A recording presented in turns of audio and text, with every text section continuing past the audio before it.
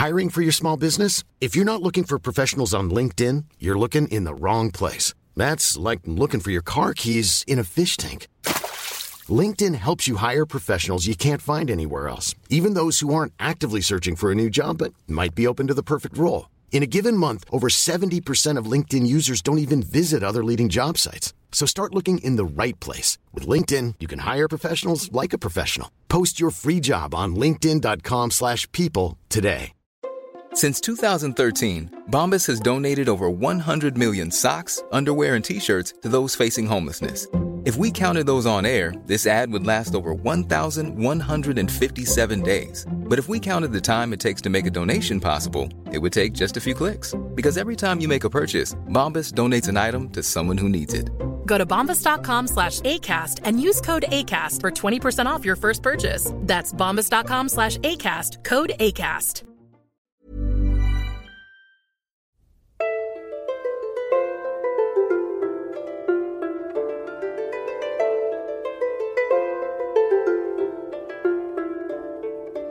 Hello and welcome to the Renaissance English History Podcast, a part of the Agora Podcast Network. I'm your host, Heather Teysko, and I'm a storyteller who makes history accessible because I believe it's a pathway to understanding who we are, our place in the universe, and to being more deeply in touch with our own humanity. This is episode 88, the second in the four-part series on the English Reformation that I'm doing this year, the 500th anniversary of the 95 Theses. This second one is on the Henrican Reformation in general. If you didn't listen to the previous one, go back and do so. It's on the medieval English church pre-1520s.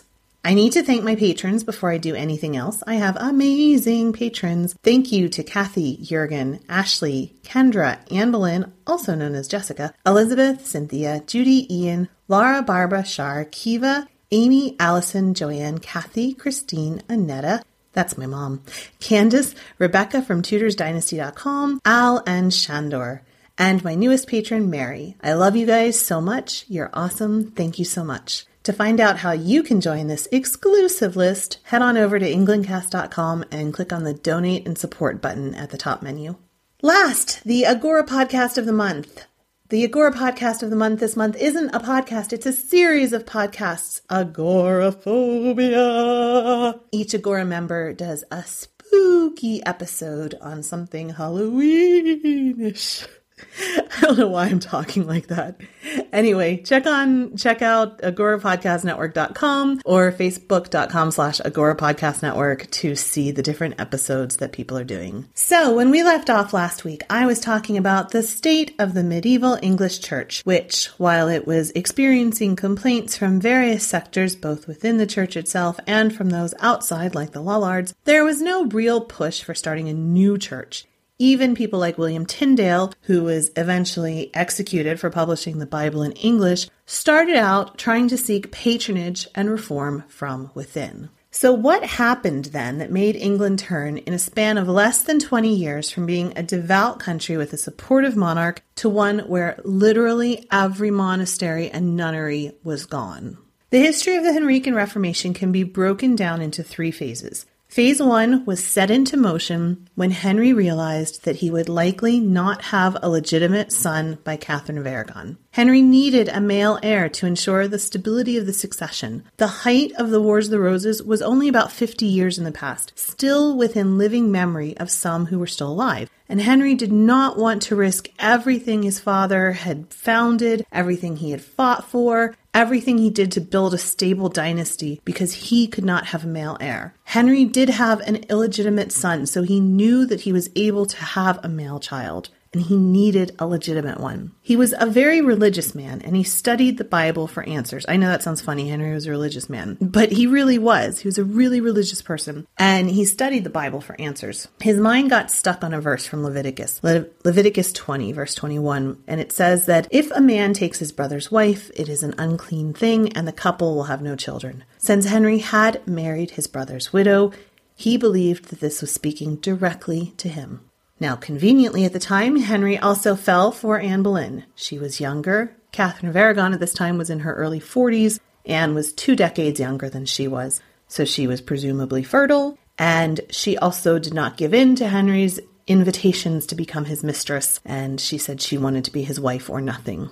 So Henry decides to have his marriage dissolved. Now, like we talked about last week, cases involving marriage did not go to a civil court. They went to a religious court. Henry, being king, would not go to a normal parish religious court the way Joe Farmer might go to his parish church or his parish priest. Henry needed to go to the Pope. Remember how I said that the church and the secular governments operated almost as a parallel universe? Henry was the head of his secular universe. He needed to go to the head of the sacred universe. That would be the Pope, to ask for an annulment. This wasn't actually that much of an uncommon thing, and it had been done in France just a few decades before when the queen there was persuaded to retire to a nunnery and the king got himself a new model. This isn't the most unusual thing. The Pope should have easily have been persuaded to grant an annulment. But the fact was that Catherine's nephew was waging a war in Italy and he managed to control the Pope.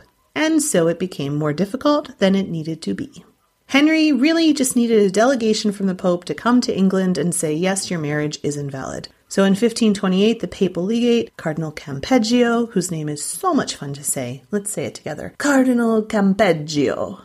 A piece of pizza for Cardinal Campeggio. I might edit that out.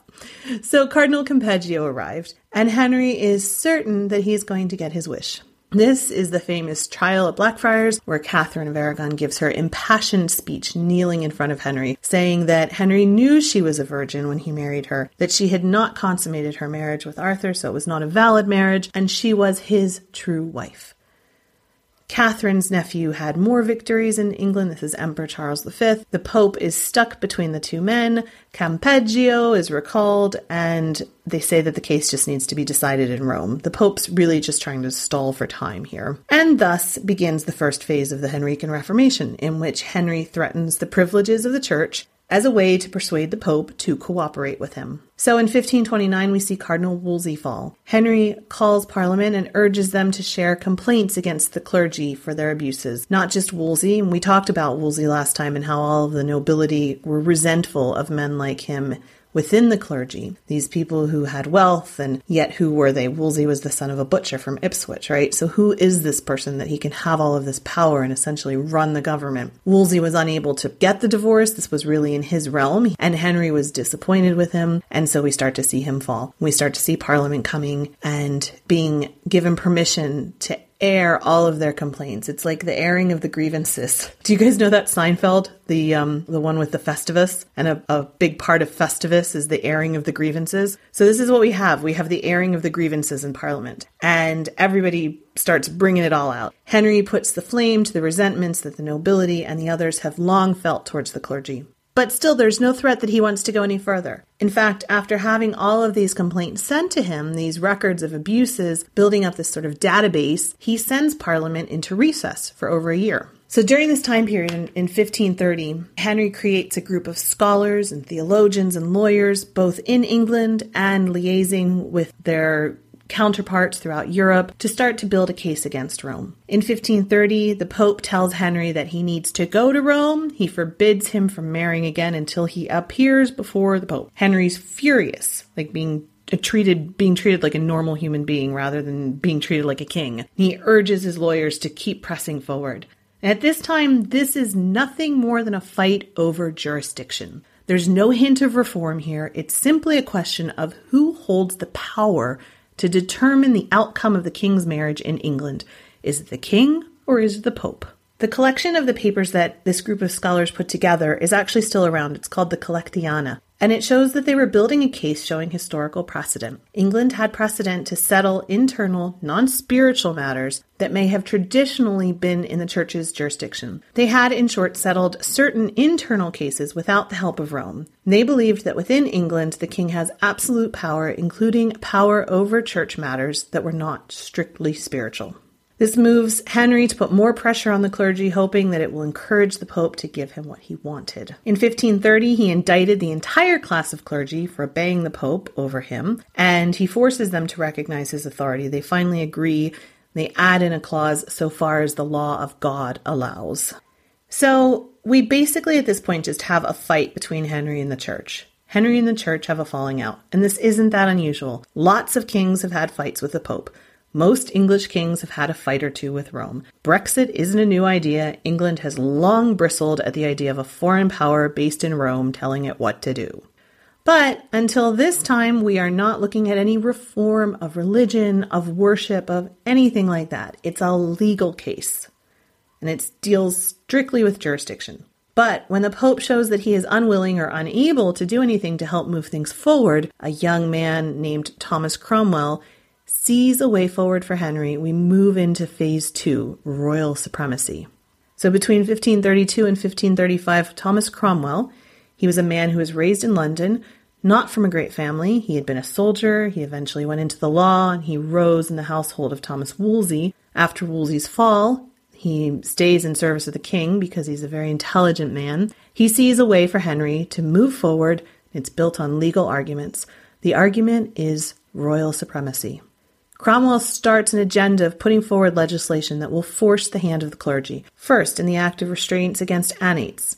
Annates were payments made to Rome whenever a cardinal or a bishop was appointed, and these payments were stopped. They were actually ruled to be cancelled, but the act wasn't enacted right away. It was held as a bargaining chip for Henry. And next came the supplication of the ordinaries. This was a petition against the dreaded church courts and their abuses. The church finally had to respond to this. They put up a big fight, and Henry gets mad, and by May of 1532, they give in. The clergy officially recognized his supremacy within England, and they ended any claim they had of independence. And from Rome, we still get crickets. In August of 1532, fate intervened for Henry. The Archbishop of Canterbury, Archbishop Warham, died. Henry could appoint a new archbishop, and he appointed Thomas Cranmer, a Cambridge reform-minded man who had been a part of the team of scholars that Henry had appointed to look into his case back 2 or 3 years ago when he first started building up that team. By autumn of that year, Anne sees that things really will start to move forward. She gives in to Henry's advances. They start sleeping together, and by the end of the year, she's pregnant. The child needs to have no question of illegitimacy hanging over it, and so the case needs to move forward fast. In May of 1533, Parliament passes the Act in Restraint of Appeals. This says that any decisions in England on cases in England are final. They cannot be appealed outside of England. So this is Parliament saying when things are decided in England, they stay in England. In May, just a couple weeks later, 1533, Cranmer puts together a court very quickly, annuls Henry's marriage to Catherine, and in June, Anne is crowned Queen of England. 3 months later, in September, Princess Elizabeth is born, and that same month, the Pope excommunicates Henry. But similarly, with some of the acts that Parliament had passed, he holds the excommunication in suspension, again, a bargaining chip, hoping that Henry will turn back to him. Henry doesn't. In 1534, we see the Act of Succession, which outlines the new line of succession through Anne's children. This requires that oaths be taken from all of the leading men in the court and office holders around the country. There's also an act for submission of the clergy and the Act of Supremacy, both of which outline Henry's supreme position in England. And these are all put together by Thomas Cromwell. These are all masterminded by Cromwell to build a legal case for Henry leaving the Pope and annulling his marriage. These acts are backed up with a series of executions to enforce them. Among the executions, we see Bishop Fisher, who we talked about last week as a reformer within the church, and also Thomas More. After the break with Rome and the executions, we move into the third phase, which is the true part of the Henrican Reformation, the part that comes after he's married to Anne. As we talked about, royal supremacy has nothing to do with changes to the doctrine or changes in worship. It was simply a legal issue. And had the Reformation not been going on in Europe, had these papers and books from Germany not reached England, it's entirely possible that the issue would have ended there. But Henry's problems did not take place in a vacuum. It took place in the context of the changes in Europe. It made England an immediate ally, however unwillingly, against the Pope with places like Germany and Switzerland. They were kind of allies thrown together because the enemy of my enemy is my friend, or the enemy of my friend, whatever.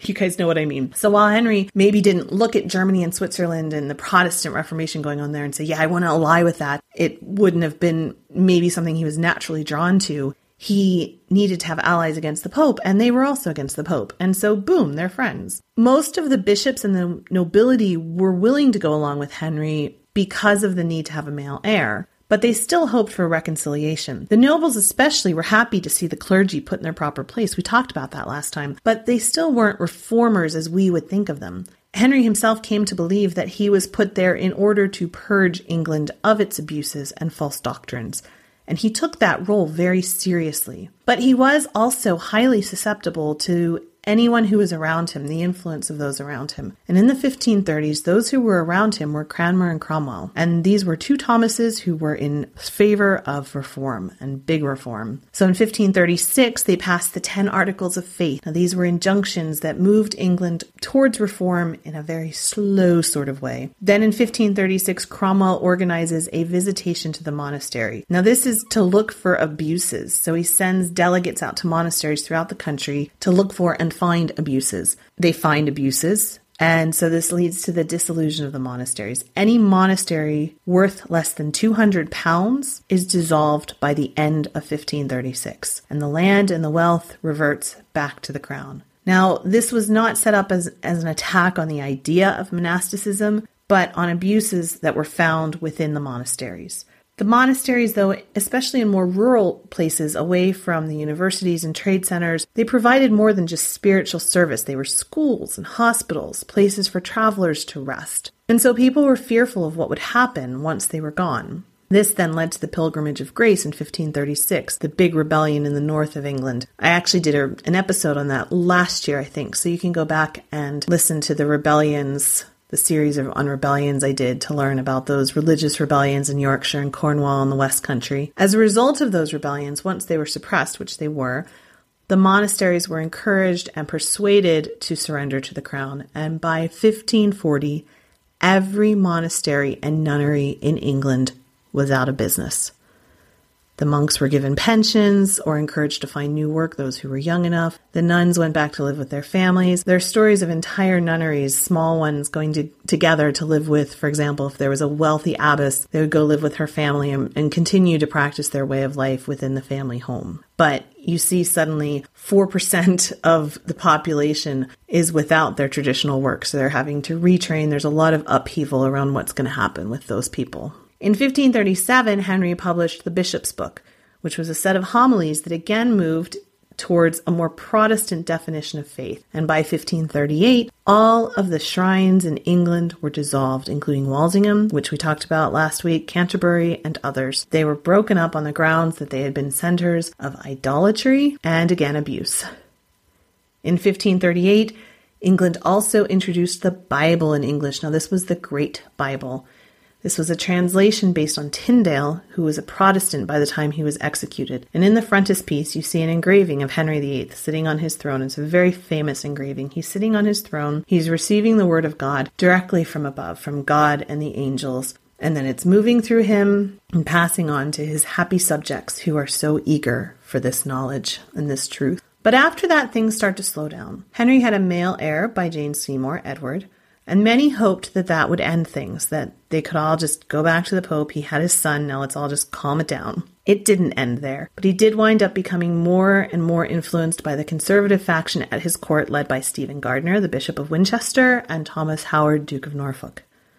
Henry still saw himself as the head of the church. Conservatives, though, were worried about Protestantism gone wild. They talked to the king about Anabaptists being found in London, the massive movement of Protestants in London, of all these heretics who before had to go underground and now they were above ground, taking over. So by later 1539, Henry endorses the Act of 6 Articles, which were Catholic and returned England to a more orthodox form of worship. A year later, Cromwell is beheaded, ostensibly for encouraging heresy, but really for bungling up Henry's marriage to Anne of Cleves. With Cromwell gone, many people tend to see this next period as a return to traditional religion. And it's true that without one of the main people pushing for reform, things did slow down a bit. But Henry never went directly with his counselors anyway. He answered only to his conscience.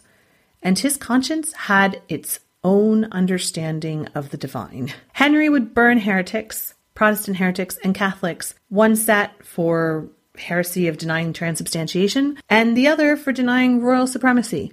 Sometimes he did it on the same day, just to prove his point. And while Henry was more influenced by the conservatives in this period, he never abandoned Cranmer. In fact, he protected Cranmer from those who were seeking his downfall. And religion never went back to the true orthodoxy because things had gone beyond repair. The shrines were gone. The relics were collected as part of the dissolution and burned. There was no more hanging rosary beads from a saint's statue or praying to St. Cuthbert's toenail or visiting a shrine to pray to a specific saint for your toothache. Women in childbirth were told that they could no longer pray to saints, but only to God. No more girdles that supposedly belonged to the Virgin Mary to help ease their labor pains. There was no more purgatory. Purgatory was gone from England. Service books were in English. The Bible was in English. Once you unleash things like this, you can't put things back to how they were. Even more important, the tutors of Edward and Princess Elizabeth had been appointed by Archbishop Cranmer, and they were Protestant tutors. So, while Henry lived, the true Protestants would always be a minority, and Henry would continue to be influenced by the Catholics, by the conservatives. He would burn heretics. He would until the day he died maintain that you needed to believe in transubstantiation, the miracle of the body and blood of Christ becoming the wafer and the wine during communion. That was necessary for Henry to be able to believe that, and he burned Protestants for not believing that up until right before he died. But when he died, this minority, the Protestant minority, suddenly got a king to represent them. And that king was only 9. So he's very easily persuaded by his Protestant family, his Protestant tutors around him. And next week, that's where we're going to pick up with Edward whitewashing the walls and painting over frescoes and breaking stained glass windows. And then Mary trying to put it all back together and patch it up with some super glue and some Scotch tape. So there we have it. Links for everything, including the books I'm using this month, the videos, everything like that are at englandcast.com. Thanks so much for listening, and I will be back next week. Bye-bye. Blow, northern wind, a sandful may be sweating. Blow, northern wind, blow, blow, blow. Ich hatte bord in Bauerbricht, dat soll is semlis on sea. Mom deserves the best, and there's no better place to shop for Mother's Day than Whole Foods Market. They're your destination for unbeatable savings, from premium gifts to show-stopping flowers and irresistible desserts. Start by saving 33% with Prime on all body care and candles. Then get a 15-stem bunch of tulips for just $9.99 each with Prime. Round out Mom's menu with festive rosé, irresistible berry chantilly cake, and more special treats. Come celebrate Mother's Day at Whole Foods Market. Hi, I'm Daniel, founder of Pretty Litter. Cats and cat owners deserve better than any old-fashioned litter. That's why I teamed up with scientists and veterinarians to create Pretty Litter. Its innovative crystal formula has superior odor control and weighs up to 80% less than clay litter. Pretty Litter even monitors health by changing colors to help detect early signs of potential illness. It's the world's smartest kitty litter. Go to prettylitter.com and use code ACAST for 20% off your first order and a free cat toy. Terms and conditions apply. See site for details.